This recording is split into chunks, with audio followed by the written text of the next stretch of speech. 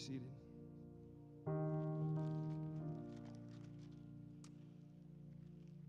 As we go to the Lord in prayer this morning, I want to read first from Psalm chapter 2 as we prepare our hearts in prayer.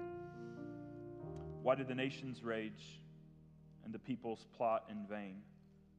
The kings of the earth set themselves against the rulers, and the rulers take counsel against the Lord and against his anointed, saying, "Let us burst their bonds apart and cast away their cords from us." But he who sits in the heavens laughs. The Lord holds them in derision.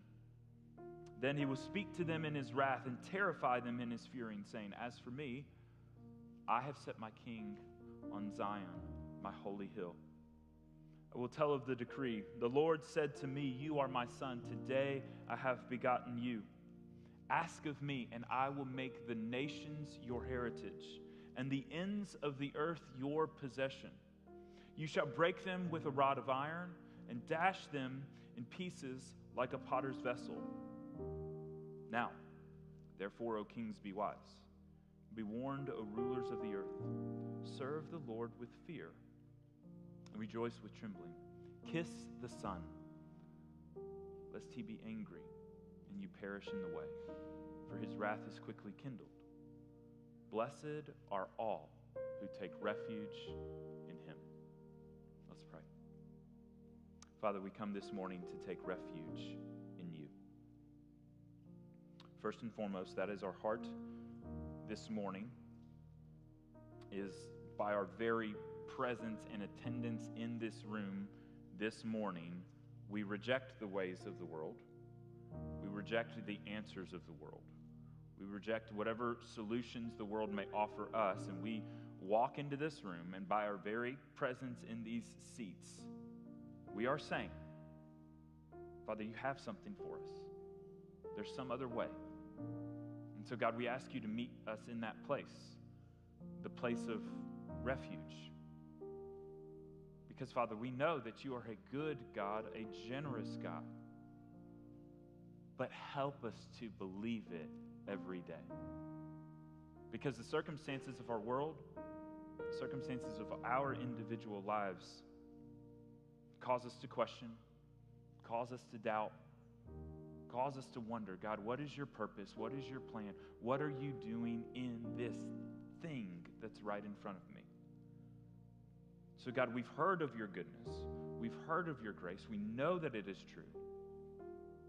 But, God, as we collectively open our hearts to you this morning, I pray you help us believe and know that we know that your goodness and your grace is true. And we have a place of refuge, not in this building, but in your presence. This building doesn't give us refuge. You give us refuge. And Father, as we see the nations of the world raging, we pray for those that are in harm's way this morning all over the world, God. The events of Israel, Gaza, over the last week have just given us another reason to remember that the only place to seek true refuge is in you. And so, Father, we pray for those that are suffering. We pray for the families of the lives that have already been lost. We pray, Father, for your presence in the people that are suffering. God, we've prayed many times for Ukraine and for Russia. We've prayed for peace. We've prayed for your presence. We have prayed for lives to be saved. And God, we pray the same in Israel and in Gaza. We do not want to see and hear of any more image bearers of you losing their lives. But Father, we know you are sovereign. We know you have a plan. And we know as nations rage, you watch down from heaven, knowing that you're ultimately orchestrating your purposes in it all. And so, God, give us wisdom to know how to walk in that knowledge. Give us wisdom to know how to pray in the moment of of despair when we see the tragedies unfolding in front of us.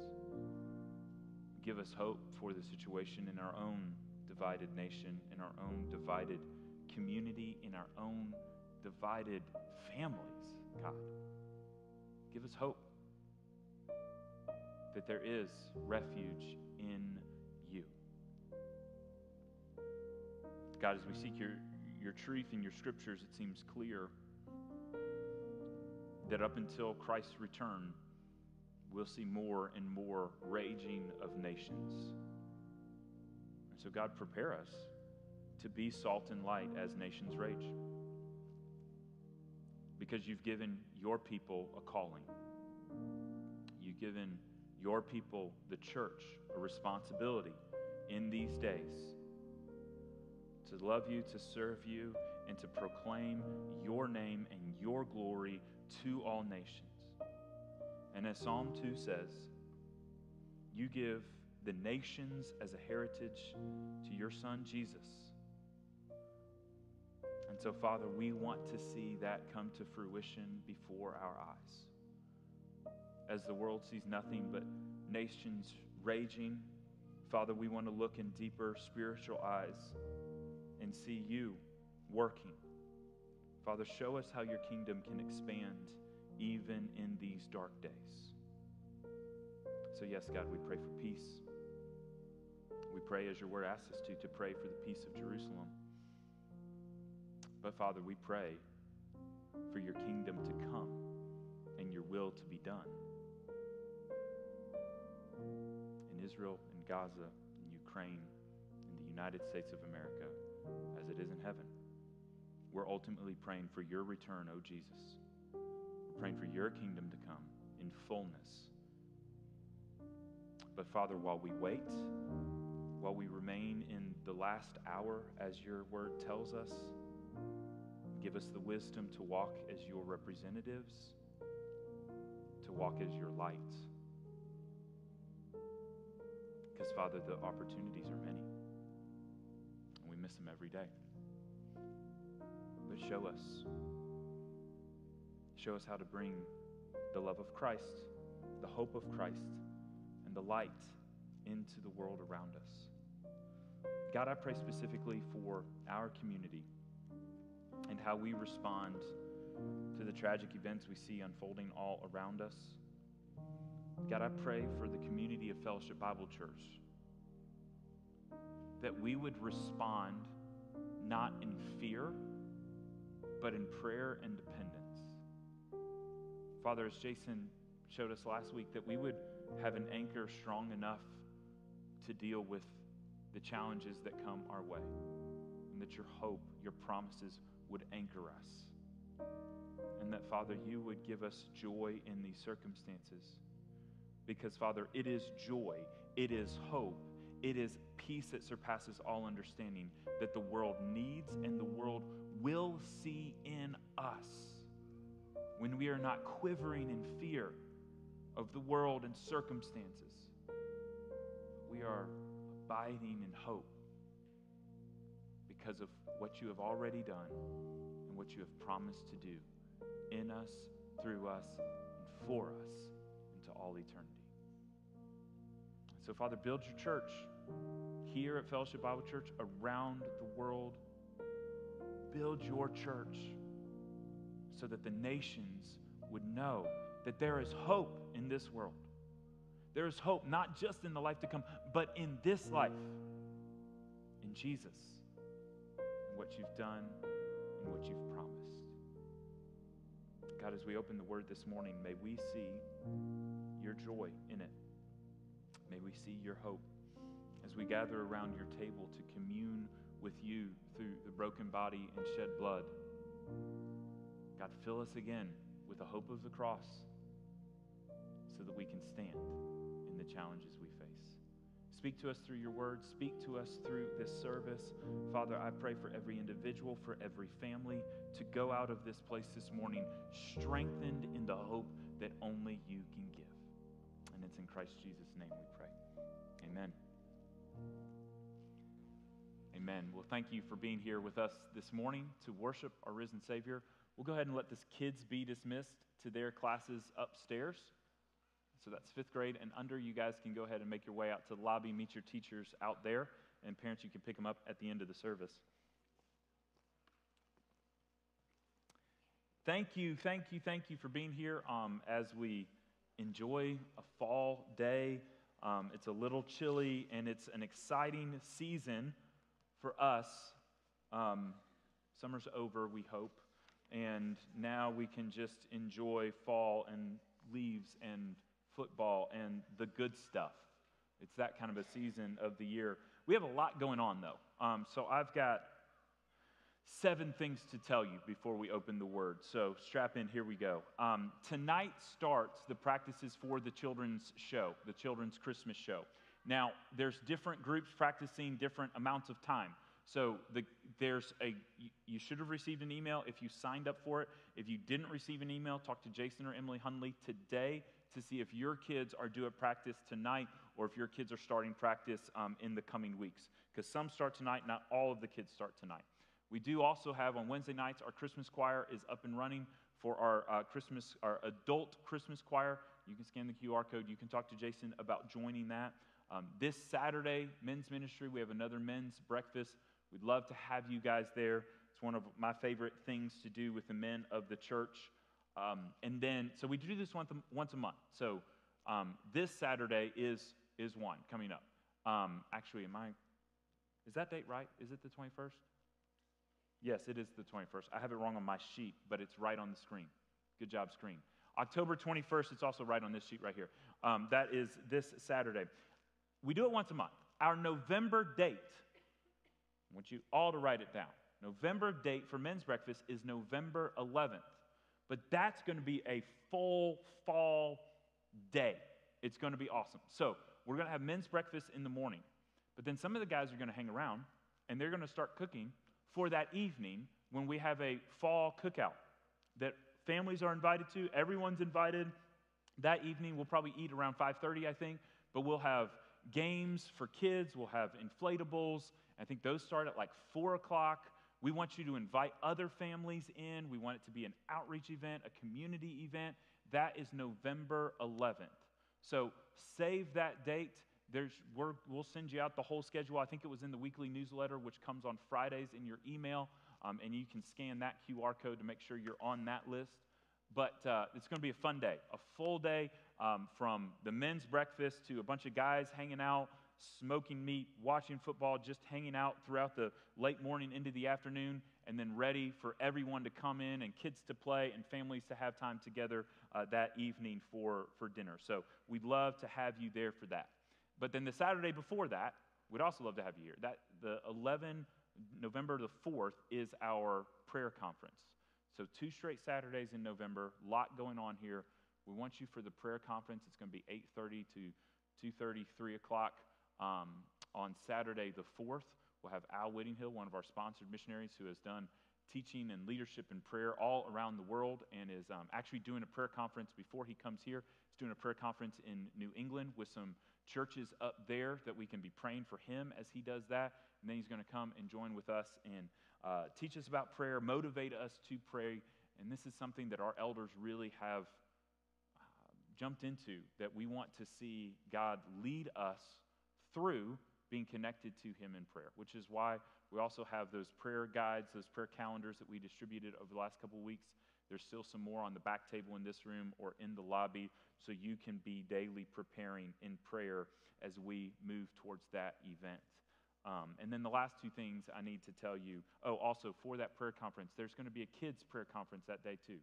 So we'll have some kids' ministry. Some of it's teaching on prayer, some of it's doing prayer, and some of it's kids having fun, and that's all good. And so we'd love for the whole family to be here that day on Saturday the 4th. Next Sunday, we'll have a baptism service, in-service Sunday morning. So we've got 3 people signed up to do that right now. If you're interested in taking the step of public proclamation of what Christ has done in you for your salvation and want to come to be baptized, come and talk to me about it after the service today or shoot me an email or something, and we can still add more for that day next Sunday. We also have one coming up probably in November as well because we've got right now 5 people lined up. So 3 will do it this next week, and we'll have a couple more that will do it later in the fall. Also, early November, we're going to do another baby and young child dedication. And so we've got a couple of families signed up for that already. That will be one of the first couple of Sundays in November. So if you're interested in either of those public statements, either baptism as I have given my life to Christ and I want to publicly proclaim in front of people the death, burial, resurrection of Jesus and what he has done to save me, an important step for all Christians to make the public step of baptism. Come and talk to me about it. We'd love to add to that list. And then also baby dedication as a way of proclaiming, again, a public ceremony to proclaim, God has given me this child, and I'm going to bring this child up the way that God has instructed us to in the Word, and I need help. That's part of what baby dedication says. I need help from God and His Word. I need help from the Christian community. And so I come to dedicate my child before God and to ask for your prayer and support in doing that. So it's a multiple direction arrangement there as we dedicate children to the Lord. So we'd love to have any more added to that. Turn with me to Genesis chapter 18. We're going to talk about laughter today. As we prayed, this has been a very serious and heavy week in our world. And it's right and fitting to pray and to pray for Israel and pray for the events of any war going on around the world. But this one hits close for Christians and believers. It's one of the few times I can look at a global engagement and see war in a nation that I've actually been to and visited. And so kind of having a connection, not just spiritually, biblically to the land of Israel, but having been there and visited the land, it's a deep and emotional connection point for many. We pray. We pray for this conflict. It is interesting that God has kind of moved in my heart over the course of maybe about 6 months to be in this section of Scripture at this time, where I'm just going to tell you, because I haven't told you all of what we're doing, but you know that we've spent 2 weeks on Abraham. We're about to spend a couple more weeks on Abraham, and the couple more weeks of today and next Sunday on Abraham specifically relates to Abraham's 2 sons, Sarah and Isaac this week, and Hagar and Ishmael next week. And that has a lot to say about things that go on in the world, in the conflicts that we see today.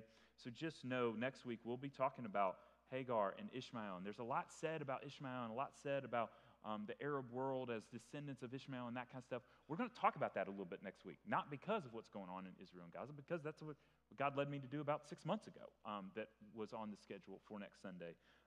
So just be thinking and considering that, be in prayer, of course, for the events around the world, but that God would speak to us through His Scriptures as we basically in October, it's October, not November, looking at multiple different ways Abraham and his immediate family encounter God over these few weeks. And this third encounter with God, where God comes to Abraham and directly interacts with him, is in Genesis 18. And the theme of the passage is laughter. Now, in parenting, I know, I've learned, every kid is a little bit different. And we have 3 children, and one of them is obsessed with laughter, to the point that one of his great claims to fame was in first grade, I guess. He was given the designation from his teachers as being the class comedian. Because now, it wasn't the class clown, which we were very thankful for, but something about class comedian, his teachers, I guess was it kindergarten? It was kindergarten. Kindergarten, he was the class comedian. Because it was a COVID year, it was rough, everything was dramatic, and the teachers just said, we love Jericho so much because he just makes us laugh. And we were like, oh, thank goodness, because we thought that was a problem. Like, we really thought that was disruptive, and if you name a kid a class comedian, it's like, no, you kid, you need to tone it down a little bit. But what we've learned with Jericho is he loves to laugh. He's so motivated by getting other people to laugh, but there's different types of laughter. There's different ways to make people laugh. And that's part of the maturing process with Jericho. Our role as parents is to say, like, okay, Jericho, laughter is good. It's good to make people laugh, but we got to think about the context. Not all circumstances are the right circumstances to tell jokes and be goofy and try to make people laugh. And when you get into that motivation of, I'm going to make people laugh at all costs, then you might get into the wrong kind of humor. And maybe they're not laughing with you and they're laughing at you because you're just making a spectacle. We've also had to talk about, hey, Jericho, you can make people laugh, but not at the expense of other people. That's a very dangerous line in laughter. That's the cheap and easy laugh, right? Is laughing at the expense of other people. And every boy knows that and has been there. And listen, I was a boy once too, and I get it. Seeing people do stupid things is really funny. And if you've ever been to Baja Coop, anybody like Baja Coop? Baja Coop's one of my family's favorite restaurants. When you take Jericho into Baja Coop, Jericho's eyes are glued. I don't know what the channel is, but Baja Coop regularly has this looping channel on one of their TVs that is just little short viral videos of people falling the whole time. So you can sit there all through your meal and just watch people fall. And that is like low-hanging fruit laughter. That's the sort of stuff that everyone likes to laugh about. But we know, as we talk about this, that there are different types of laughter and different circumstances in which laughter can be a good thing, can be a bad thing. And it's a really interesting theme in this section of Genesis because there's multiple laughs that get talked about. And so that's sort of what we're trying to do today is how God encounters the laughing people over the next 2 weeks. Abraham laughs, Sarah laughs, and Ishmael laughs. And that frames a lot of our narrative for the next couple of weeks in the scriptures. Oh, I almost forgot, and I told Jericho I would do this. I said, Jericho, I'm going to talk about you. I'm going to talk about laughter. Give me a joke so I can make sure that people laugh today. So this is from Jericho. What does a shark need to be healthy? Vitamin C. See, there's a little bit of a delay. Jericho's favorite, though, is, hey, have you heard the one about the peacock? It's a beautiful tale. I'll tell him that one got a little bit more. I said, Jericho, I need 2 jokes for today. Those were his go-tos. Genesis 18, chapter 18, verse 1. Now, Jason last week was with us in Genesis 17. If you weren't here, it was fall break. I was gone. Lots of people were gone. Go back and listen to Jason present Genesis 17 to us.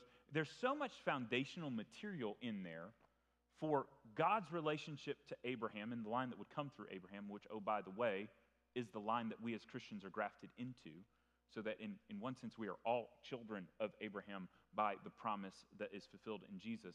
And so it's an important understanding of just how covenants work in the scripture. Genesis 17 is so rich and so important. So I commend that message to you, commend that passage to you. In Genesis 17, Abraham and God are interacting. And it's just part of it is a restatement of previous things that we've seen God say to Abraham, of the blessing of chapter 12 and restated in chapter 15 and then chapter 17. There's all this talk about covenants and promises, and here we go into chapter 18. And the Lord, biblical note. Sorry, I haven't even read a verse yet. I'm going to get there. I read 3 words. And the Lord. Verse 1 of Genesis chapter 18. I want to show you something that's important as we read through the passage. I want you to look at the first 3 words of verse 1 in chapter 18 and the first 4 words of chapter 3, or of verse 3, sorry. 18:1 and 18:3. And the Lord in verse 1. Abraham says in verse 3, and said, O Lord. Those 2 words for Lord are different. And it's an important part of this passage. And it's just something important as you read and study the Old Testament, okay?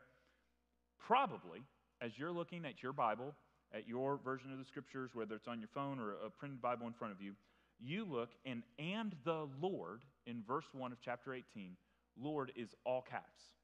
And probably it's all caps with the L a little bit bigger than the other, but it's an all caps word. That is the English translator's way of telling you that the Hebrew word they're translating there is Yahweh, the name of God. So, verse 1 says, and Yahweh appeared to him. Okay? So that's the narrator of Genesis, the author of Genesis saying, Yahweh. This is the person. Yahweh is here. Okay? Verse 3, Abraham says, O Lord. That word is not Yahweh, and that's why it's not capitalized. The L is, but not the O-R-D, in your version of the Scriptures. That's Adonai. That's a name for God. That's Abraham recognizing he's speaking to God, but he's not using the intimate name of Yahweh. So, this is important, okay? This is important as you read your Scriptures to recognize, like, anytime you see that, Lord all capitalized, that's Yahweh. And there is no mistake that Yahweh, I am who I am, is God, the supreme God, the ruler over all the earth. So it's weird, because in Genesis 18, as we read this, 3 men show up. But one of the 3 men is God himself. So, Genesis 18, verse 1. The Lord appeared to him by the oaks of Mamre, as he sat at the door of his tent in the heat of the day. He lifted up his eyes and looked, and behold, 3 men were standing in front of him. When he saw them, he ran from the tent door to meet them and bowed himself to the earth and said, O Lord, if I have found favor in your sight, do not pass by your servant. Let a little water be brought and wash your feet and rest yourselves under the tree, while I bring a morsel of bread that you may refresh yourselves. And after that you may pass on, since you have come to your servant. So they said, do as you have said. And Abraham went quickly into the tent to Sarah and said, Quick, 3 seahs of fine flour, knead it and make cakes. And Abraham ran to the herd and took a calf, tender and good, and gave it to a young man who prepared it quickly. Then he took curds and milk and the calf that he had prepared and set it before them. And he stood by them under the tree while they ate. And they said to him, Where is Sarah, your wife? And he said, She's in the tent. And the Lord, Yahweh, said, I will surely return to you about this time next year, and Sarah, your wife, will have a son. And Sarah was listening at the tent door behind him. Now Abraham and Sarah were old. They were advanced in years. The way of women had ceased to be with Sarah. So Sarah laughed to herself, saying, After I am worn out, and my Lord is old, shall I have pleasure? The Lord said to Abraham, Why did Sarah laugh and say? Yahweh said to Abraham, Why did Sarah laugh and say, Shall I indeed bear a child now that I am old? Is anything too hard for Yahweh?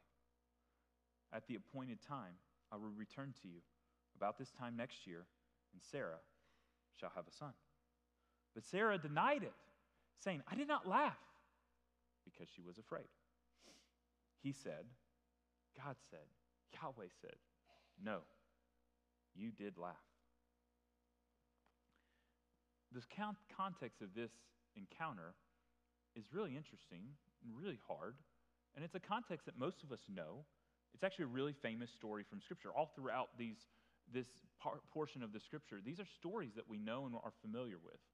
We know that God chose Abraham and promised Abraham, you will have many nations will come to you or will come from you. You'll have land, you'll have a blessing, and you'll have a seed, a nation that will come from you. You'll be the father of actually many nations. In fact, God changes his name from Abram, which basically just means father, to Abraham, which means father of many.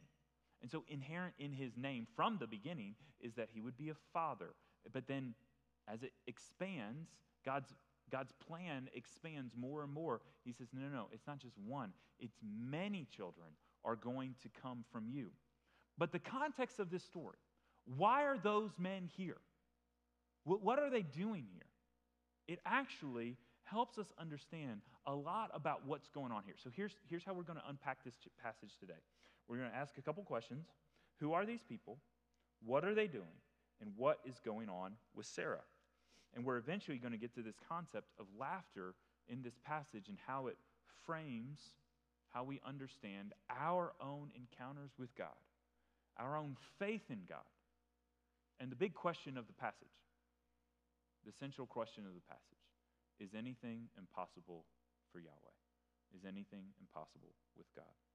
So who are these people? Well, obviously, I already told you that Yahweh is identified as the speaker by the author of Genesis.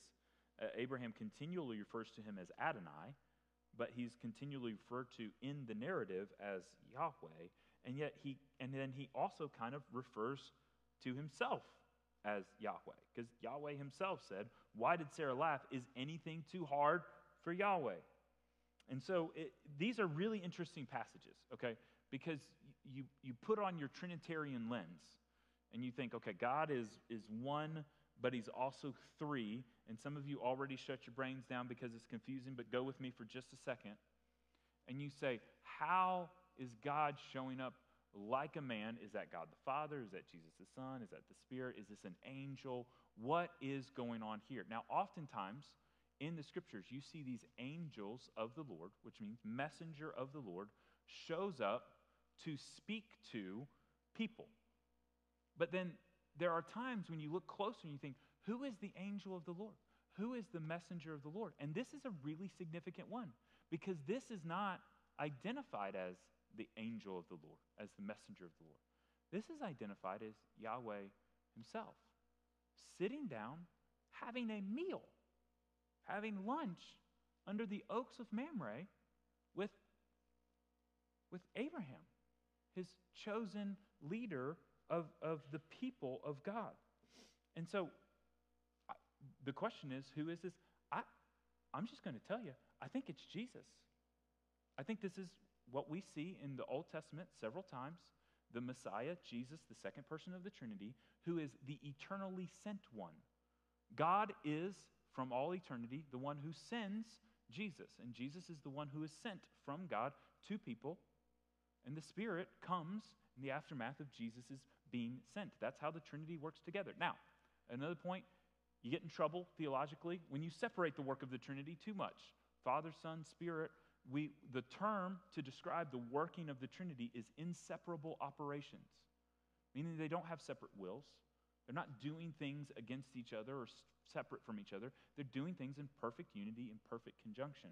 But what's interesting here, or with the commander who meets with Joshua right before Jericho, or with all of these other instances where the angel of the Lord shows up, it's interesting to think this is a pre-incarnate Christ. This is Jesus before he came to be born of a virgin, came to live as the Messiah. This is the second person of the Trinity. Is that a for sure thing? Is the Scriptures stipulate that exactly? Not necessarily, but it seems to be the right conclusion to all the narrative that we have. Yahweh, 3 in 1, shows up as the second person of the Trinity. When God puts flesh on, that's the second person of the Trinity, the Son, showing up to talk to Abraham. Super cool. Super cool to see the Messiah being the one sitting down, having a meal. The meal is significant. What are they doing? Well, there's a couple of main purposes in what they are doing. But the first thing they do is they have a meal. The meal is a covenantal meal. And what's a covenantal meal? Well, in the Scriptures and in this ancient understanding of covenant, one of the important activities that was done after a covenant was cut, after a covenant was established, and all covenants were established by blood. You can't make a covenant. In Hebrew, you can only cut a covenant. You can't form it by signatures. You have to cut something in order for a covenant to be formed, which is why covenants are formed by blood. But after that cutting of a covenant comes a covenantal meal, where two parties who have just made an arrangement, made an agreement together, can now join together in a covenantal meal. This is a covenantal meal where Abraham and God, with whom he's just made this covenant that Jason described to you last week, here they're sitting down and they're having a meal together, a meal that Sarah has provided and other servants of Abraham have put together this meal so that Jesus and the two likely angels that are with him can be there and can enjoy this covenantal meal. It's crazy when you see the scriptures as one narrative and understand what's going on from a Hebrew perspective and into the new covenant perspective that is fulfilled in Jesus, to see the whole narrative come together and see the significance of this interaction. But we're still answering the question, what are they doing? They're having a meal, but there's two other things. Number one, they're here with a message for Abraham and Sarah. And what our narrative presents to us today is that this interaction is more about Sarah than Abraham. Now, this is a promise that Abraham has heard before. Abraham's already been told he's going to have a son, and Abraham and Sarah already acted in unbelief. Because at this point, we're in chapter 18. If you go back 2 chapters to chapter 16, you see that Sarah, who was also called Sarah, at the time was saying, Abram, we don't have a child. Here's Hagar, my servant, have a child with her, and he will be your heir. And because Hagar's my servant, Sarah says that child that comes from that relationship between servant and Abraham will be Sarah's child. That's the way it worked within the culture of the day. So Sarah is saying, this child is going to be mine. Now that goes poorly. And we could talk about that. We're going to talk about that more next week when we look at Hagar and Ishmael. But just so you know, anytime you have a question about the scriptures and polygamy and all of these things where one man in the scripture takes another woman to be a wife, this is not the Bible condoning this behavior. And I can tell you how we know that, because never does it go well. It always ends poorly. Every time this happens in the scriptures, whether it's Abraham here or whether it's Solomon, whoever, David, whoever it is, those things go poorly in the scriptures. So we have to say, these are people operating within the culture of the day, learning progressively more about who Yahweh is and what Yahweh expects of them, but it's not something that God is condoning, and it's something that always goes badly. So they deliver a promise. And this is the first time that we know for sure that Sarah receives this direct promise. Abraham's received the direct promise. Sarah probably didn't fully believe it. At this point, Sarah is old enough to where if she believed what Abraham told her was promised before, she now doesn't believe it. So this interaction is not about Abraham right now. It's about Sarah. But there's some bad news here. There's another famous story that is engulfed in this whole interaction. The other reason they are there is Sodom and Gomorrah. This is the narrative in which, picking up from where I left off, verse 16 and following, we see the men, second person of the Trinity, two angels, look towards Sodom and say, we got to tell Abraham what's going on. And then Abraham negotiates and says, well, if there's 50 righteous people, if there's 40 righteous people, if there's 30 righteous people, will you save Sodom? And in the end, there just aren't. There aren't righteous people in Sodom. There's Abraham's nephew, which they go and they rescue.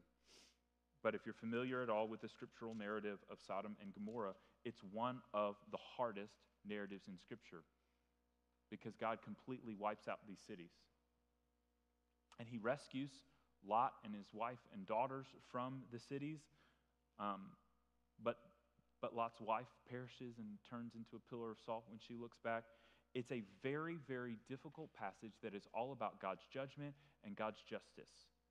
And it's all about God's purity. That's the point of this narrative in Genesis 18 and following about Sodom and Gomorrah. God's purity. He cannot tolerate sin. He cannot let sin go unchecked. But he does protect righteousness and protect chosen people in the midst of the sinfulness of the society around. That's where Abraham and Lot stick out. Not because they're super righteous, but because God chooses them. God chooses them and God uses them, and by his choosing, they become righteous as they obey. So it's a difficult story, but understanding that they are there not just to deliver a promise, but also to judge Sodom and Gomorrah, makes what happens in the interaction with Sarah all that much more significant. And frankly, all that much more surprising, strange even. What's going on with Sarah? How did Sarah get to this point. We see in Sarah's interaction that she is battling unbelief. She's battling despair, I think, the fatigue of age. We know that Sarah is old at this point. Look at verse 11 and 12. She is not just old and advanced in years. There's some detail in how old she is and what that means. The way of women had ceased to be with Sarah. What do you think that means? It means what you think it means. It means that it is biologically impossible at this point for Sarah to have a child. She is post-menopause. The way of women has ceased to be with Sarah. It's a Hebrew expression that comes up other places. So Sarah knew this isn't happening. So she laughed to herself. Laughed in derision, laughed perhaps in despair, laughed at just how comical this idea would even be. She says, after I am worn out, again, an expression that means my body's not going to bear children. That's impossible. That time has passed for me. And my Lord is old, something as a statement about Abraham's age and health. Shall I have pleasure? Now, many people have said over the years that the pleasure being spoken of is the fact that for a woman in those days in an ancient society, what she wanted most was to be a mother. That was important. That was a child was like capital for a woman, where because she became a mother, she was more significant, more important. And that's not actually what now that all that is true, but that's not actually what she's talking about in pleasure there. That is a sexual word. What she is saying there is, we're not even doing anything anymore. There's no way. My body can't do it, and we're not doing it. And so there's no way this is going to happen. That's what is being told to us in 11 and 12. It's a little bit graphic, but that's what the Hebrew is saying. It's not just this is unlikely, this is impossible. And so, yeah, Sarah laughs. But she laughs because she has lived a long, long life with no children. She is 90 years old at this time. 90-year-olds don't have women in our day, and it wasn't apparently common in their day either. I know ages in Scripture and in the Old Testament can be weird sometimes. We're like, Abraham's 190, but apparently it worked. No, it was a miracle then the way it would be a miracle now. But there's something about the laughter that God confronts. But if you go back just a few verses, Abraham laughs too. Genesis 17. We'll just go back a few verses. Genesis 17, 15 through 17. Now this is one of the times. I told you in chapter 18, Abraham had heard it before. I'm going to prove it to you. Chapter 17, here's where Abraham hears it before. Verse 15 of chapter 17. God said to Abraham, as for Sarai your wife, you shall not call her name Sarai, but Sarah shall be her name. I will bless her, and moreover, I will give you a son by her. Okay? So if it was confusing before, Abraham, because I told you were going to have a son, then you did the whole Hagar Ishmael thing, which I didn't ask you to do. That was your and Sarah's idea. I'm going to make it abundantly clear. Abraham, chapter 17, you're going to have a child by Sarah, a son. I will bless her. She shall become nations. Kings of people shall come from her. And Abraham fell on his face and laughed and said to himself, shall a child be born to a man who is 100 years old? Shall Sarah, who is 90 years old, bear a child? So what gives? Why is Abraham not in trouble for laughing and Sarah is? I think what this passage illustrates for us is that there are multiple different types of laughter, multiple different responses in laughter. And what I want us to walk away with today is that the laughter being described here is really emblematic of what they think about God, the extent to which they've encountered God, and how their relationship with God is. There's Abraham, who's laughing in joy. It's too good to be true. Oh my God, how can this be true? It's too beautiful. This is joy. But Sarah's is more despair. How can this be true? It's too hurtful to think about. It's too painful to get my hopes up. Why are we still talking about this? God first gave that promise to Abraham years ago. And then we tried the thing with Ishmael and with Hagar 14 years before this. And now, for 14 years, she's watched Ishmael grow up. She's still been thinking, maybe God has a plan for me. But then the way of women leaves her. And there's no plan for her. There's no hope for her, not in her mind. So her laughter at this point is complete despair, maybe even derision. There's no way. Why? Why does this promise come again? Why is there somebody else telling my husband that this is going to happen? It's not going to happen. Can we just stop talking about it? It's easier if we just stop talking about it. But look at God's reaction to Sarah. This is what I think is so cool about this passage.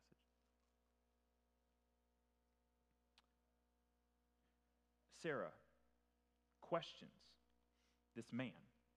She doesn't openly question, but she's kind of sitting off in the tent by herself, and she hears this man who Abraham has recognized as Adonai. Abraham has recognized these are important people. He saw them coming from afar. He immediately recognized, he knew, this is God. I've got to get food for God to serve him, and I've got to get on my best behavior. And Sarah's over here like, whoever this guy is, he's promised Abraham stuff before that hasn't come true. Why are we still doing this? Why are we still trusting in these promises? Why are we still playing this game? So off to herself, she's wallowing in despair and unbelief. And Yahweh, the God of heaven, that's how Abraham refers to him in this passage. The God of heaven, the ruler of all things. The God of heaven listens to her laughing at him. And what does Yahweh, the God of heaven, do?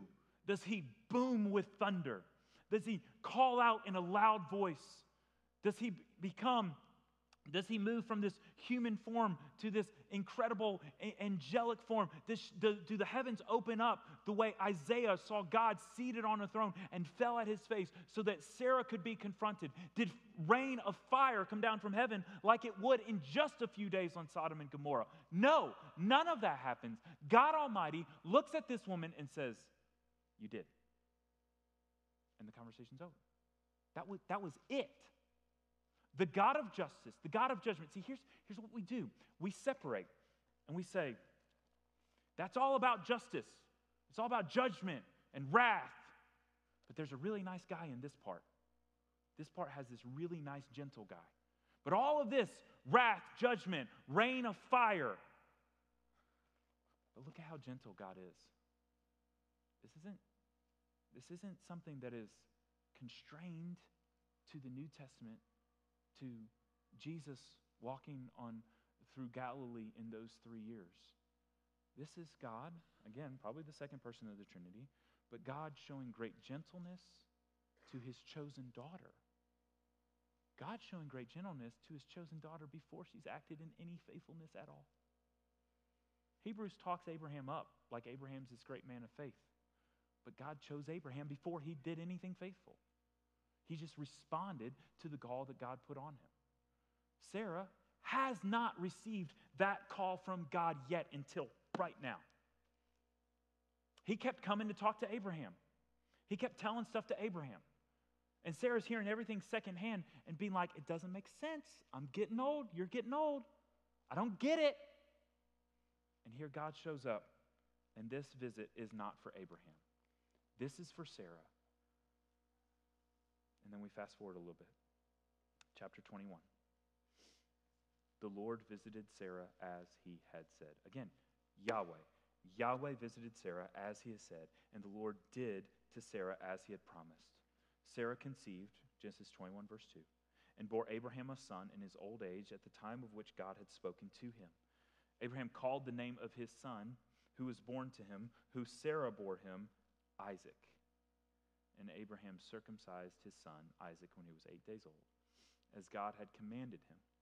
Abraham was 100 years old when his son Isaac was born to him. And Sarah said, God has made laughter for me. Everyone who hears will laugh over me. And she said, who would have said to Abraham that Sarah would nurse children? Yet I have borne him a son in his old age. So all of a sudden in chapter 21, Sarah has the laugh of joy, of faith. This is too good to be true that Abraham had in 17. The laugh of despair of, can we stop talking about this? I'm sick of talking about this. I don't want to reflect on this anymore. But God makes it very clear. There's 3 divine I told you so's in the first 2 verses of Genesis 21. The Lord visited Sarah as he had said. The Lord did to Sarah as he had promised. Sarah conceived and bore a son in the old age at the time God had spoken to him. 3 different phrases, as he had promised, at the time he had said to him, as he had promised. God is making it very clear, this is not an accident, this is not a coincidence, this is God's doing. God has chosen something good, the impossible, to be made possible for Sarah herself. And he's proven it, and he's proven himself. So as I reflected on this, I just found so much hope in this passage. The single question, is anything too hard for Yahweh? Is anything impossible for Yahweh?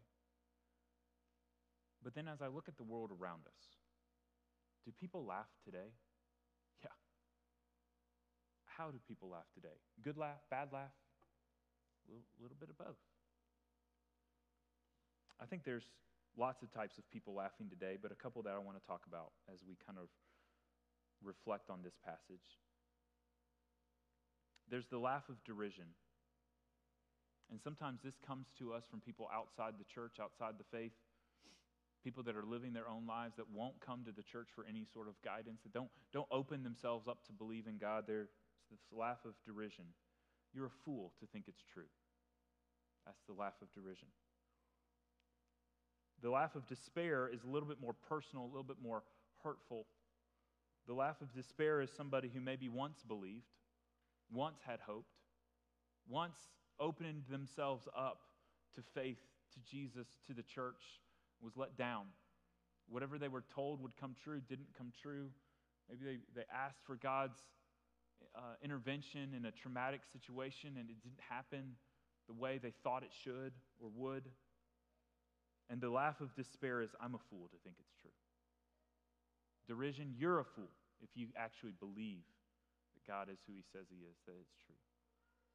Despair is, I'm a fool if I let myself hope again. I'm a fool if I open myself up. But see, the truth about Christianity,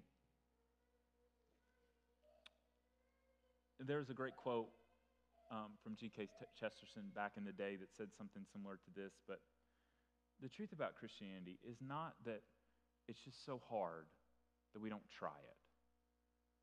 The truth of Christianity is that the news is so good that we get stuck in this point of, can it really be that good? And some people will quibble with that and say, well, but the world is actually pretty messed up. So my concern with Christianity is that Christians are bad people, is that they're suffering, is that there's all these different religions that doesn't seem like any of them agree on anything, so they can't all be right or some be. How do we even know what's true? We can't know anything is true in this world anymore. There's so much evil, there's so much wickedness. I've experienced so much pain.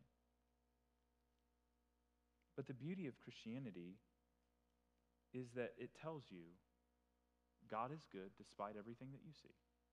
God has a plan despite all of the hardship you've experienced or people around you have experienced. And eternity still awaits. God is actually in control, even in the mess. We can't discern all of the purposes and plans in all of the mess. But we can trust that God is good, and he has a plan for us, and we can actually rest in joy. We just rest in the answers that we have. And so the problem with people rejecting Christianity, they often say it's just too hard to believe, it's too hard to believe, it's too hard to believe. But really, the story of it is too wonderful too simple. The world has to be more complicated. It can't just be that there is a good God that is allowing all of this evil to happen. Shouldn't a good God do more? But Abraham and Sarah both eventually, through an encounter with Jesus, get to the point of delight. Through derision, through despair, through all of the doubts, into the point of delight. Jesus wants to meet you in that same place. Jesus wants to meet you and move you from despair, from doubt, or even open derision, even open mocking of him. He'll meet you there, and he will move you to delight. But the question is, can you open up your heart? Can you open up your mind to laugh a different way? I told you that one of the beautiful things about chapter 18 is that it's the celebration of a covenantal meal, where the God who established the covenant himself, cut the covenant himself in the presence of Abraham, calls unto Abraham and sits down and has a meal as an ultimate demonstration of peace. It's the beauty of a covenantal meal, this is a demonstration that two sides that were once at war have been made at peace. And that's what we do this morning. That's what this table is a demonstration of a covenant that has been established. That Jesus' own body has been cut, has been broken and bruised. Jesus' own blood has been shed. But the result of the covenantal meal is that we're at peace with God. This is an old 2,000-year-old thing that we're doing with traces that go back even farther into the Passover of ancient Israel. Is it a weird thing? Maybe it is. Maybe it is weird. It certainly seems weird to the culture of our day to come together and celebrate someone that died 2,000 years ago and to eat his body and to drink his blood and to proclaim his resurrection. But what I want you to hear and what I want you to see is that there's hope at this table and there's peace at this table. Every single one of us is broken. Every single one of us, you can kid yourself and you can deny it, but every single one of us has some level of pain, anxiety, heaviness on our hearts, minds, and spirits this morning. And if you are with Christ, come to the table and experience the peace of God afresh. Experience it in a new way. But if you're not at peace with God, this is the day you become at peace with God. By coming to this table and recognizing this is Jesus' body that is broken for you. I am a sinner, and I have to confess my sin so that I can come to this table and receive the broken body and the shed blood. If you have never done that, then come and meet me at the table. I'll help you. I will walk you through it. But the gospel says that Abraham was a sinner that was saved not by his obedience, but saved by grace through faith. And the gospel says the same thing of you.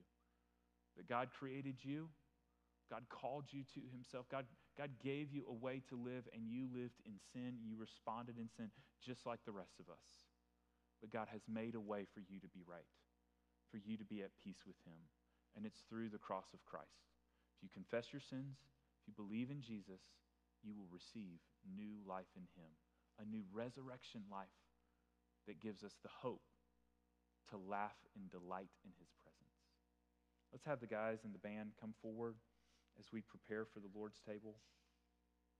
I'm going to ask each one of you this morning before we receive the table to think about those three types of laughter: the laughter of derision, the laughter of despair, and the laughter of delight. Ultimately, we all want to move into that place of delight. But maybe some of us, let's have the guys that are serving communion. Y'all come forward. Maybe some of us are still stuck in one of those places.